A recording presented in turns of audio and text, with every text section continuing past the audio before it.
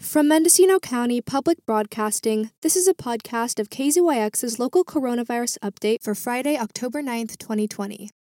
On Fridays, Alicia Bales talks with Mendocino County's Public Health Officer, Dr. Andy Coren, about the county's response to the pandemic, and listeners call in with their questions. It is 3 o'clock on Friday afternoon. That means it is time for the local coronavirus update, this time with our local public health officer, Dr. Andy Coren, and I'm Alicia Bales in the studio. Good afternoon, Dr. Coren. Hello, how are you? I'm fine. Wonderful, beautiful Friday afternoon here. How are you doing? I'm doing fine.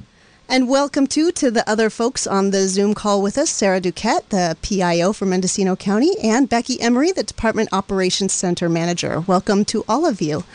We do this every Friday. We're going to get an update on the local coronavirus response here in Mendocino County, how things are going, and also give our listeners a chance to call in and ask questions that they may have about the pandemic. So we'll open up the phone lines in a few minutes, but first, Dr. Coren, do you want to give us the latest on how Mendocino County is doing?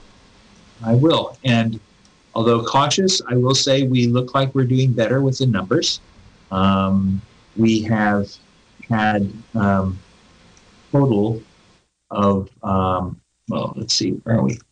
Total of 1,030 cases in our county. And that includes now 7 in the hospital, none in the ICUs, which is good. We did have a very high case rate over the last month. It's what brought us from red all the way to purple, where everything was closed down again. And I'll just remind you that the peak went up to 13.14. This is what the state evaluates us on.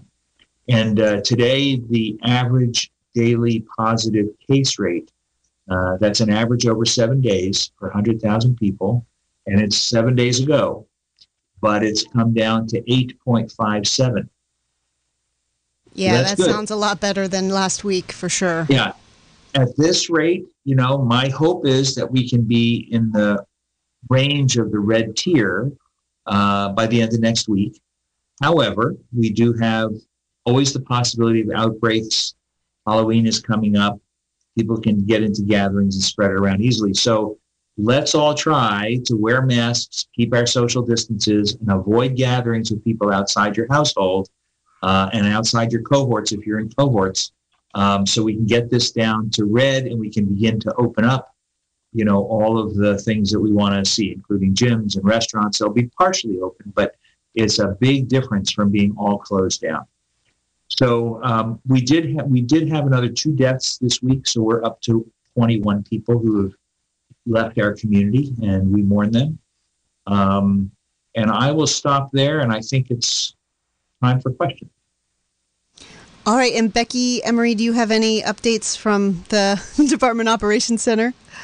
How are things going with contact tracing? How many people are in isolation versus in quarantine right now in the county? Certainly, and I appreciate Dr. Coren's update. He did share that we have 85 individuals that are in isolation at home and 7 in the hospital. So we have a total of 92 individuals in isolation across Mendocino County. And currently we have 209 individuals in quarantine. We are still working very closely with community partners. We have 2 outbreaks that we are working through and continuing to manage and monitor.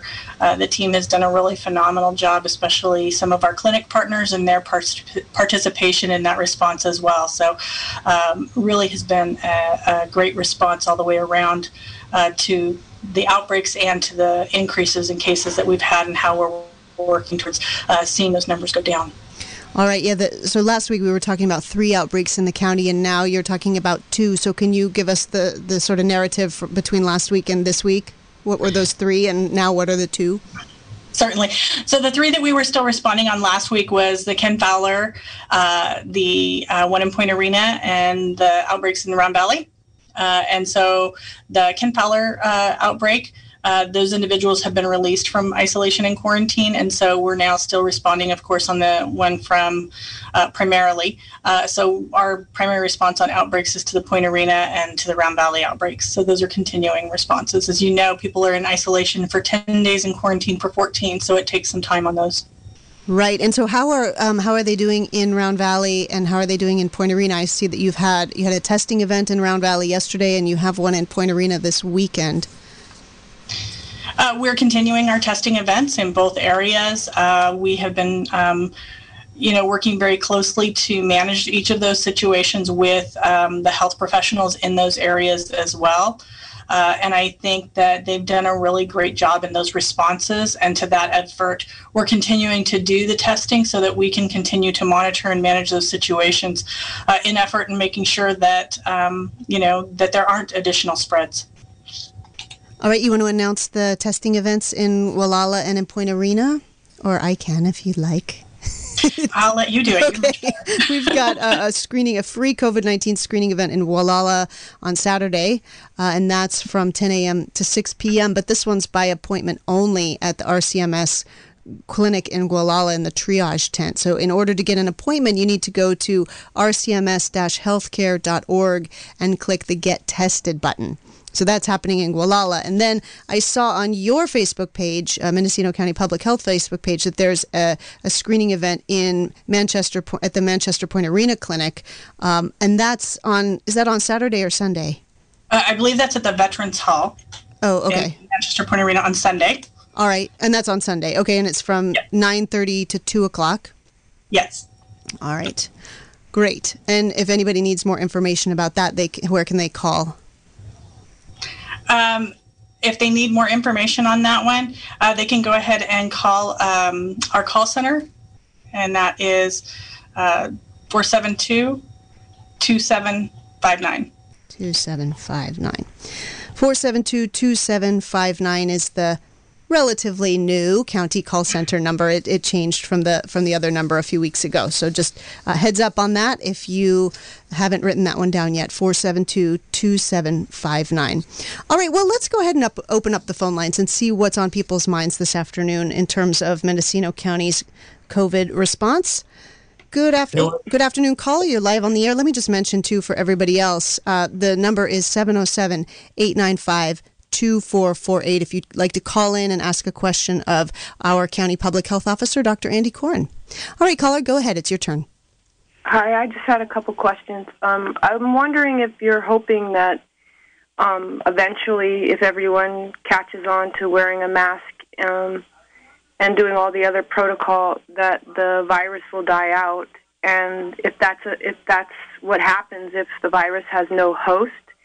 And then my second question is, has there ever been a vaccine, an immunization for any past coronaviruses? Obviously not this one, but coronaviruses have been around probably before the 70s, but I know at least the 70s they've listed coronavirus. So I'm wondering, have we ever had an immunization for coronavirus? And I really appreciate you having this show. Thank you. Two great questions. I'm just trying to write them down so I don't forget.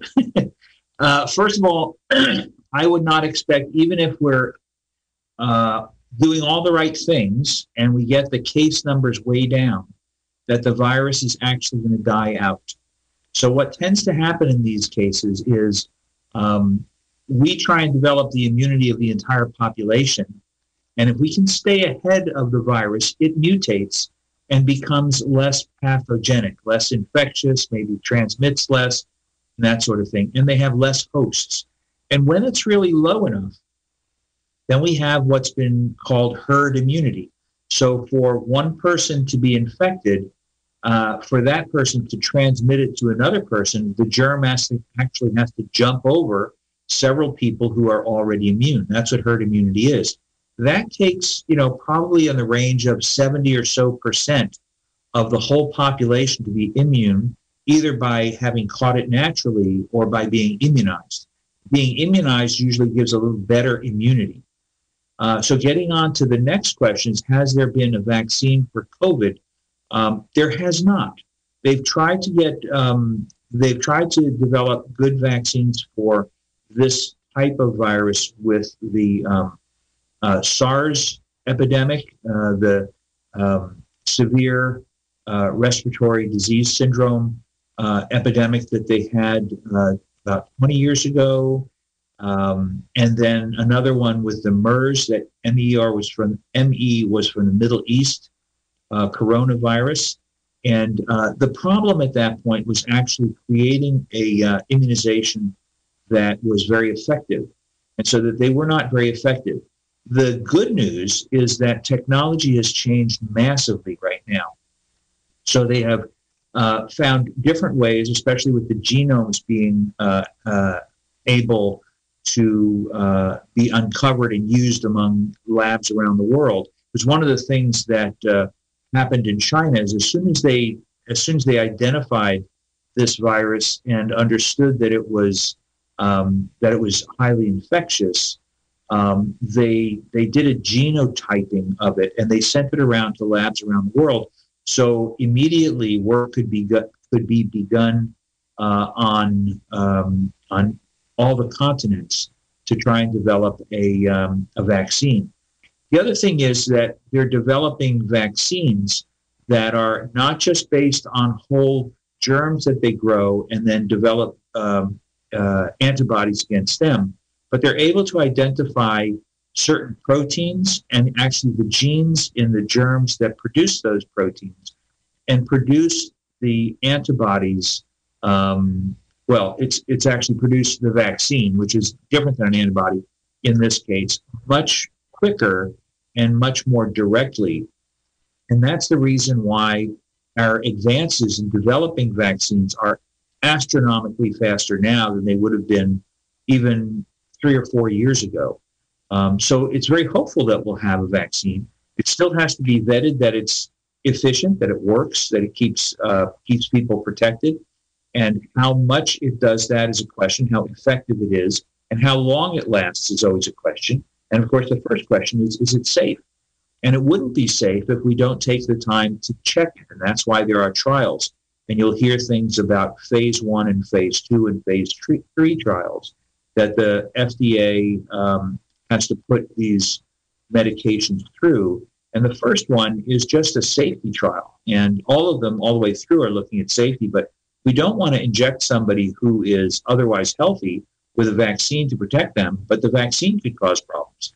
And that is an issue with the development of vaccines. So it's got to take some time. There needs to be tens of thousands of people who get evaluated. And that's already beginning with 1 or 2 of the vaccines. So there's hope that it'll be produced.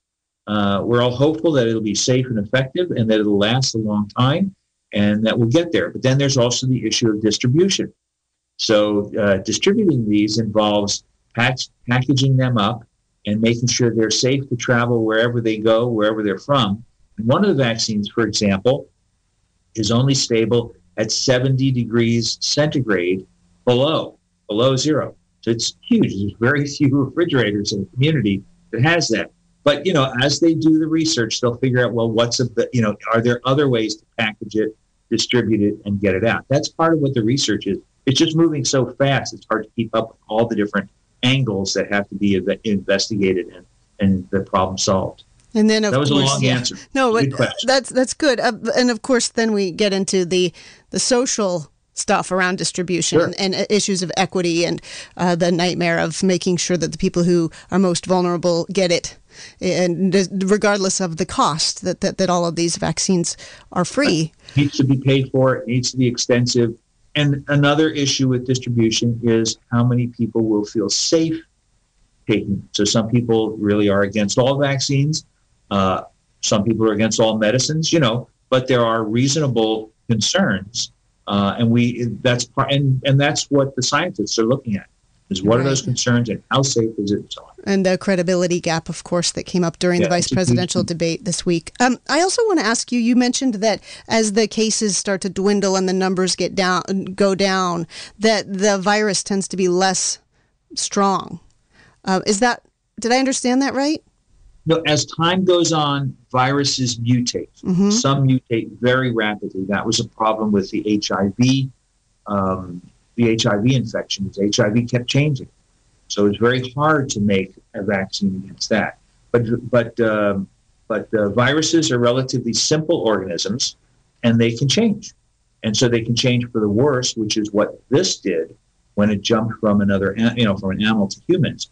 but they can also change and be less effective against the human race. So, right, but I thought I heard you talk about as more people develop immunity, then the virus becomes less virulent. Did I misunderstand that? So as time goes on and more people develop immunity, whether it's natural immunity or not natural immunity, in other words, we give vaccinations, we don't have a guarantee that we're going to stay ahead of this virus.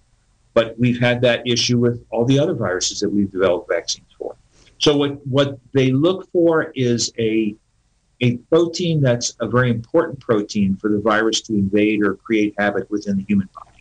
And so they've identified, for the most part, my understanding is that they have identified the proteins that allow the virus to latch on to human cells. And then in turn, they've identified the sequence of nucleic acids, the DNA, that codes for that protein. So if they can develop a vaccine that teaches the body to look for that DNA sequence or those proteins, that's the way we'll be able to keep people healthy. I guess they'll make their own antibodies. Yeah, well, so what I was wondering, really, what I was getting at is that we have so many cases, over 7.2 million cases at this point in the United States. And I wonder if there's the opposite effect, and I know that there must be, that the more prevalent this disease is in the population, the harder it's going to be to develop, the harder it is to bring those numbers down, right? Like in countries across the world, New Zealand, for example, has had no cases in the last 7 days or whatever. And therefore, when they do get one case, then they can contact trace, figure out exactly where it came from, isolate that person. But we're at that point where we're just awash in it. And I wonder about the strength of the virus. It's obviously mutating, but here in the U.S. it has way more opportunity to mutate because there's so many more cases of it.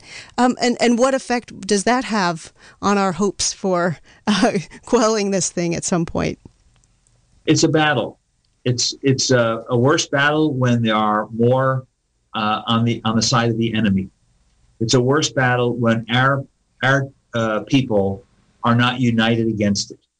And right now, while the scientists figure out how to, solve the problem biochemically with vaccines, we need everybody on our side to fight it with the tools that we have. And that is masks, distance, and hand washing and so forth. And yes, it's difficult. If in countries that were much more affected, they were much more unified in their response. China was obviously the first and was very badly affected. And they were able to just knock it down pretty quickly because of the type of government and social structure that they have. And other countries around the world have also been able to do that. Ours, unfortunately, sort of took, on a national basis, turned the other way and did not release the kinds of resources that we had that we could have used. And so there's not the resources that now we're starting to get the hard resources, but there's not a lot of unity around how to deal with it. And we're going very late, so this started last January when it was small. If we had done all the things that we know we had to do, it wouldn't be this big now. Right. But now we're going on 9 months of not only masking and distancing, but this lockdown, if you want to talk about it that way, where businesses are closed the shelter because in it's place. dangerous. Can I ask you something about the president? Last Friday, of course, our president it was announced that President Trump tested positive, and then it was discovered that he was a super spreader and has now infected dozens, if not 100 people in his circle. So that's the kind of leadership that we have in the United States right now. But he seems to be getting the best treatment possible for the COVID-19 infection and will probably do okay.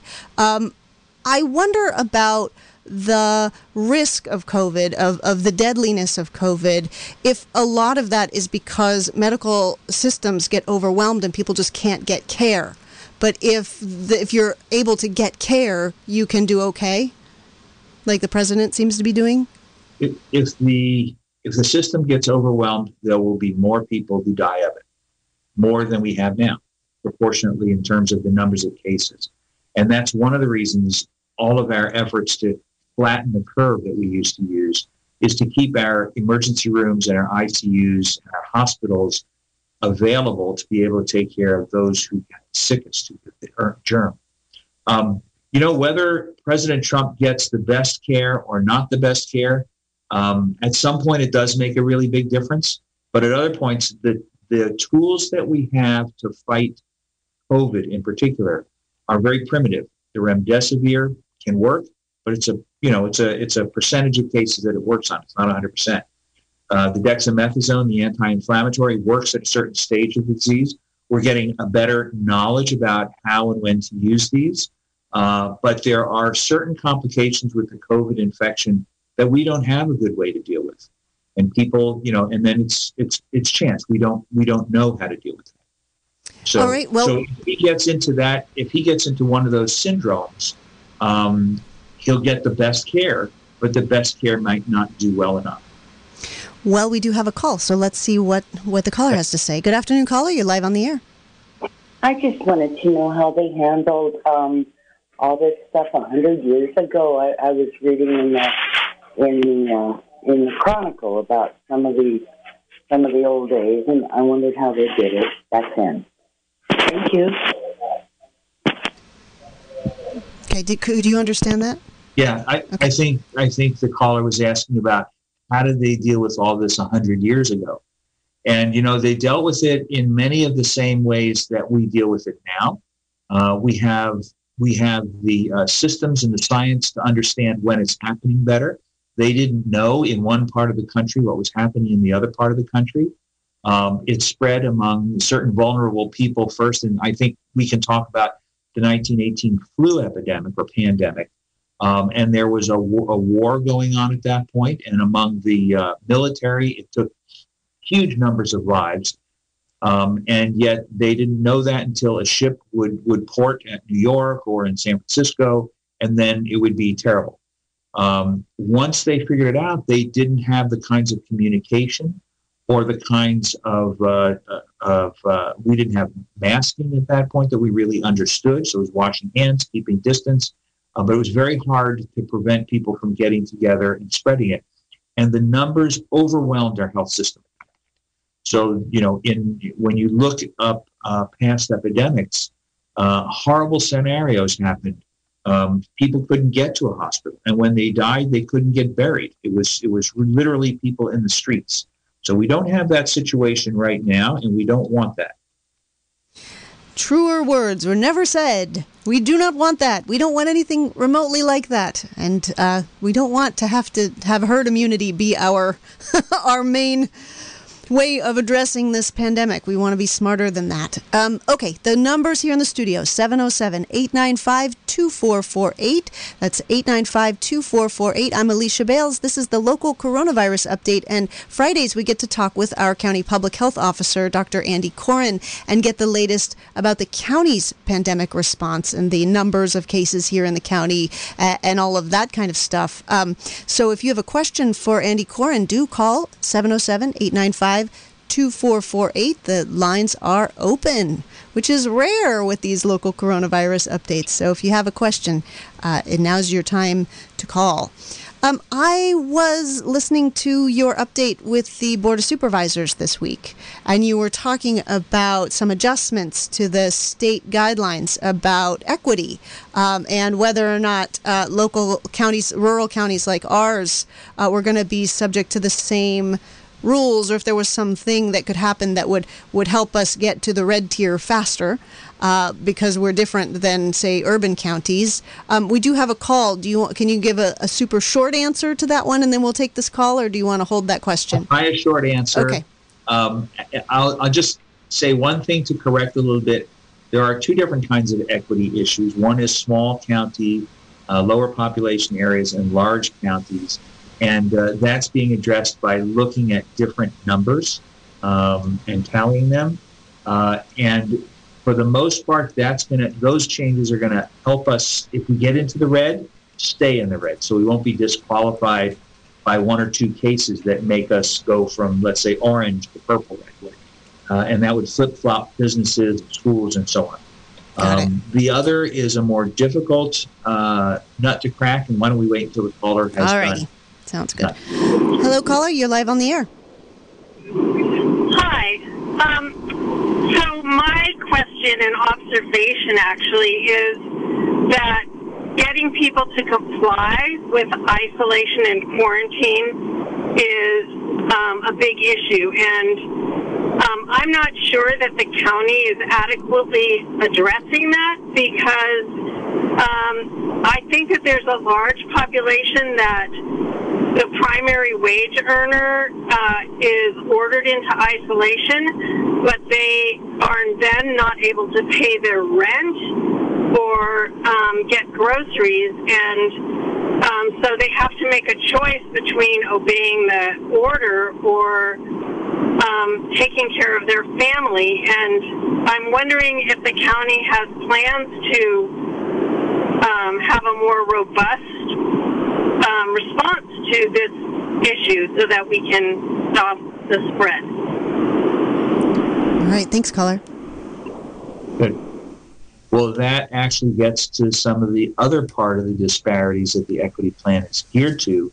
But I should say, first of all, that when we find people who do have the isolation or do have the positive test or their close contacts, for each of those groups, for the ones who are positive, we put them in isolation. And for the ones that are close contacts, we quarantine them.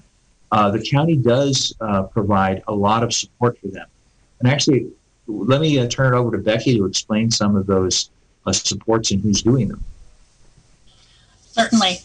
So we have a contract with North Coast Opportunities that is assisting with individuals that are in isolation and quarantine, that are in their homes, to be able to provide supports for them, including meals and personal needs items.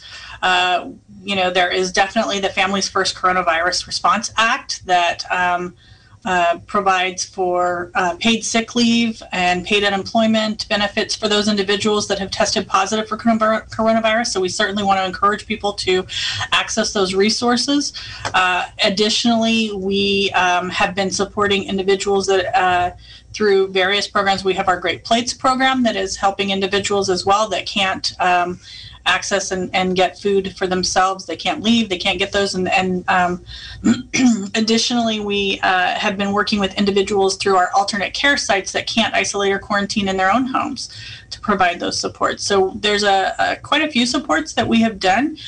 We also, as far as the enforcement, have been working with our Special Investigations Unit that does regular reports as people are calling in and reporting those incidences. Code enforcement for both the city and the county, or cities and counties, have been responding as they've been made aware of various circumstances. And also environmental health has been assisting in going out with outbreaks and looking at businesses and assisting them to ensure that they are complying and have the right protocols in place. And also our local law enforcement is responding to calls and reports of noncompliance. All right, thanks for that. I think one of the major issues is supporting, and from the county public health point of view, we're trying to do as much as we possibly can to support people who are on isolation orders or who are in quarantine, because that is necessary. We've had some people who've been non-compliant, but that's not been the overwhelming problem in our community. People have cooperated. And not only do we investigate each case and trace the contacts that they've had, but we daily call the people who are isolated and make sure they're doing okay. And if they're not doing okay, we get the forces in to try and help them. And we call the people on quarantine on a regular basis as well. And Becky, how long is the Great Plates program extended to here in the state? Do you know? Well, we keep getting extensions. We just got a recent one. I believe we're now extended into the first part of November. I think they're around the 9th or the 11th. Oh, you think they would extend it through Thanksgiving? They extend it on a monthly basis. Got it. And we keep getting those extensions. As those extensions come up, we then take those contracts forward to the board and continue that program. And it's been supporting a significant number of people in our community. Amazing. All right, we've got one more call. They've been waiting patiently on the line. I'm going to see what they have to say. Good afternoon, caller. You're live on the air. Hi, I'm calling from Fort Bragg, and excuse me for my voice. I'm in an apartment that's got 30-some-year-old carpet and mold, and I've been sick for about 4 out of the 7 years I've been here, so I've got a compromised immune system. But I was wondering about something because my youngest son, and this is all true, he had the DPT vaccination, and he went into grand mal seizures and almost died, and he finally got over them when he was in the 4th grade. I weaned him off his medication of Dilantin, and they thought he was going to be brain damaged for the rest of his life. From the vaccination, they said we must have given him some out of a bad batch at the clinic here in Fort Bragg years ago. Then my son had polio vaccination. He came down with a case of polio afterwards, and his legs were so skinny, his head would flop over when he was little, and I had to carry him after only about a block of walking. And then, on top of that, now my granddaughter, his daughter, Brooke, had the the H1N1 flu vaccination when she was little, and she had an ear infection, but they gave it to her anyway. She went into grand mal seizures that lasted 45 minutes apiece. Now, years later, they said they can't control her seizures anymore, that they're going to have to go in there and operate on her brain. And they don't know for sure if she's going to make it and take part of her brain out, piece of it, so that they can stop the seizures. So I was wondering, with all this going on with these vaccinations, how do we know whatever it is that they come up with that the public is going to either have to take or voluntarily take? How do we know they're going to be anywhere near safe? I'll take my answer off the air. Thank you so much. God bless you all. Well, I can try and respond to that question. It is one of the challenges of developing any vaccine. We're giving a medicinal agent to an otherwise healthy person, and anything we give could be causing something, or it could be associated with something that would emerge anyway. But we do know that there's a percentage of people who will have a seizure after some medicines. And we do know that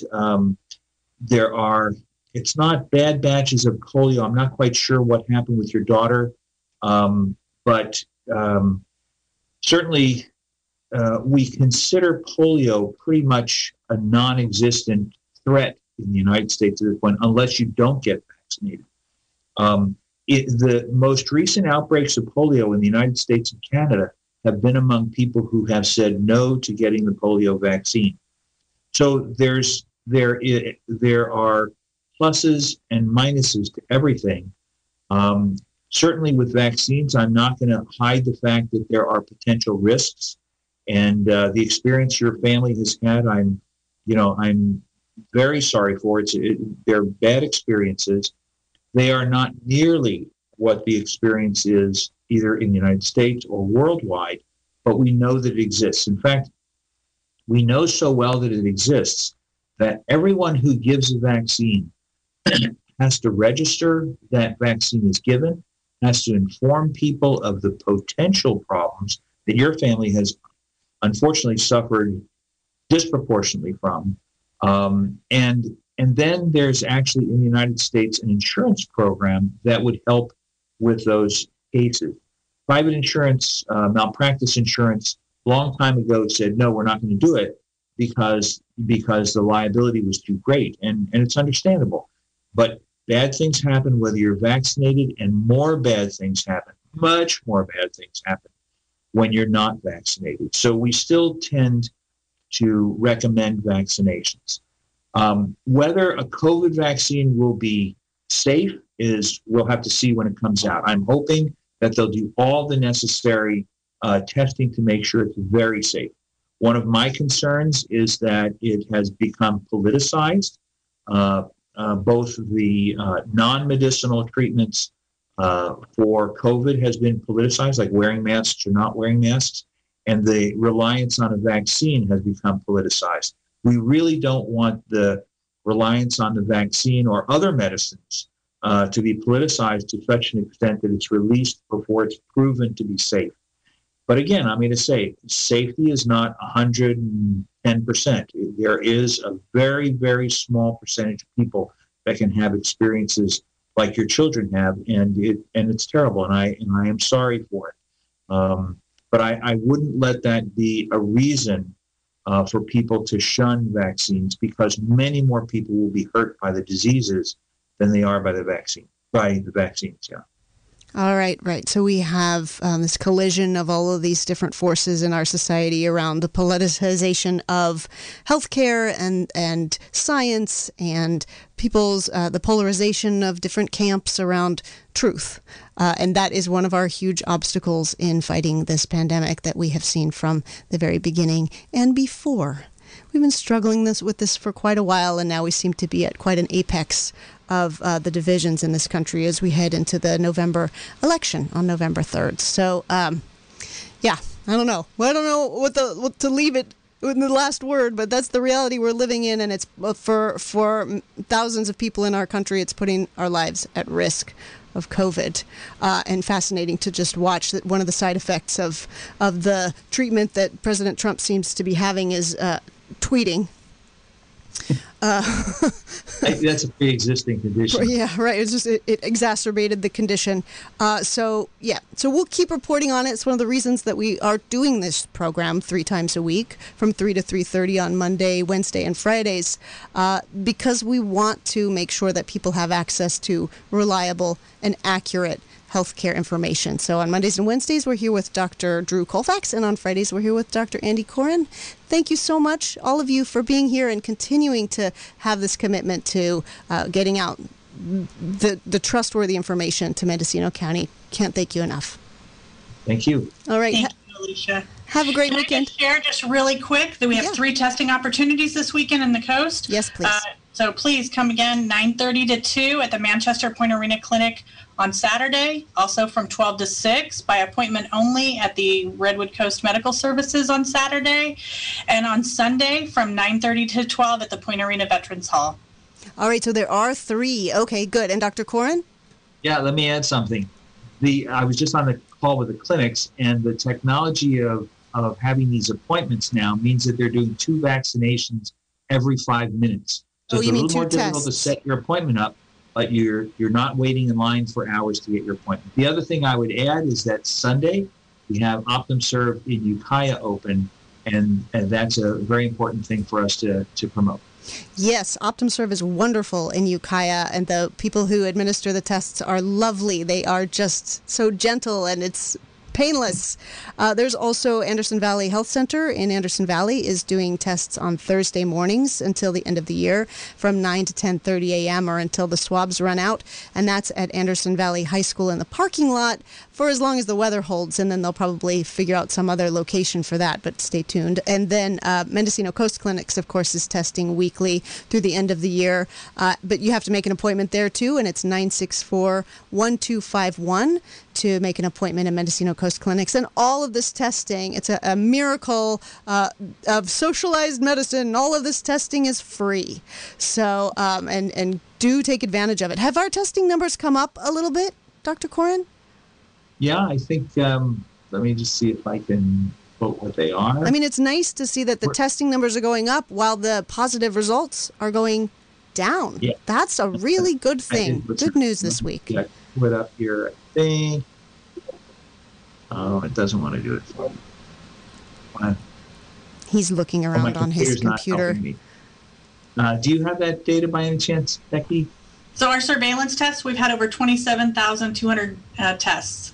That's amazing. Mendocino County, go. But there's also, for a while, we were sort of having a dip in the average numbers per day, right? People were kind of slacking off, especially during the fires and the evacuations. Have those daily numbers come up? That's improved. That's very much improved. That's come up. And on the coast, especially in the South Coast, we've had days that, when you add all the testing that was done, we're well over 100, up to 200, more than that. So, wow. So people are taking advantage and they're getting it. We want to encourage more and more people to take advantage, because that's the way we can wrap ourselves around what is going around and how do we control it. Right. So we've got these outbreak testing events on the coast this weekend, and then surveillance testing throughout the county. Just make it part of your monthly routine. There you go. All right. Now we really will say goodbye. Thank you so much. Really appreciate the information. Love it that you're with us every week. And next week, I am going to be on vacation myself for the first time, and I don't even know how long. And so Sarah Reith will be sitting in the chair next Friday, and we'll still have the coronavirus update. So thanks so much. Have a great weekend to you all. You've been listening to the local coronavirus update from KZYX&Z, Mendocino County Public Broadcasting in Philo, California.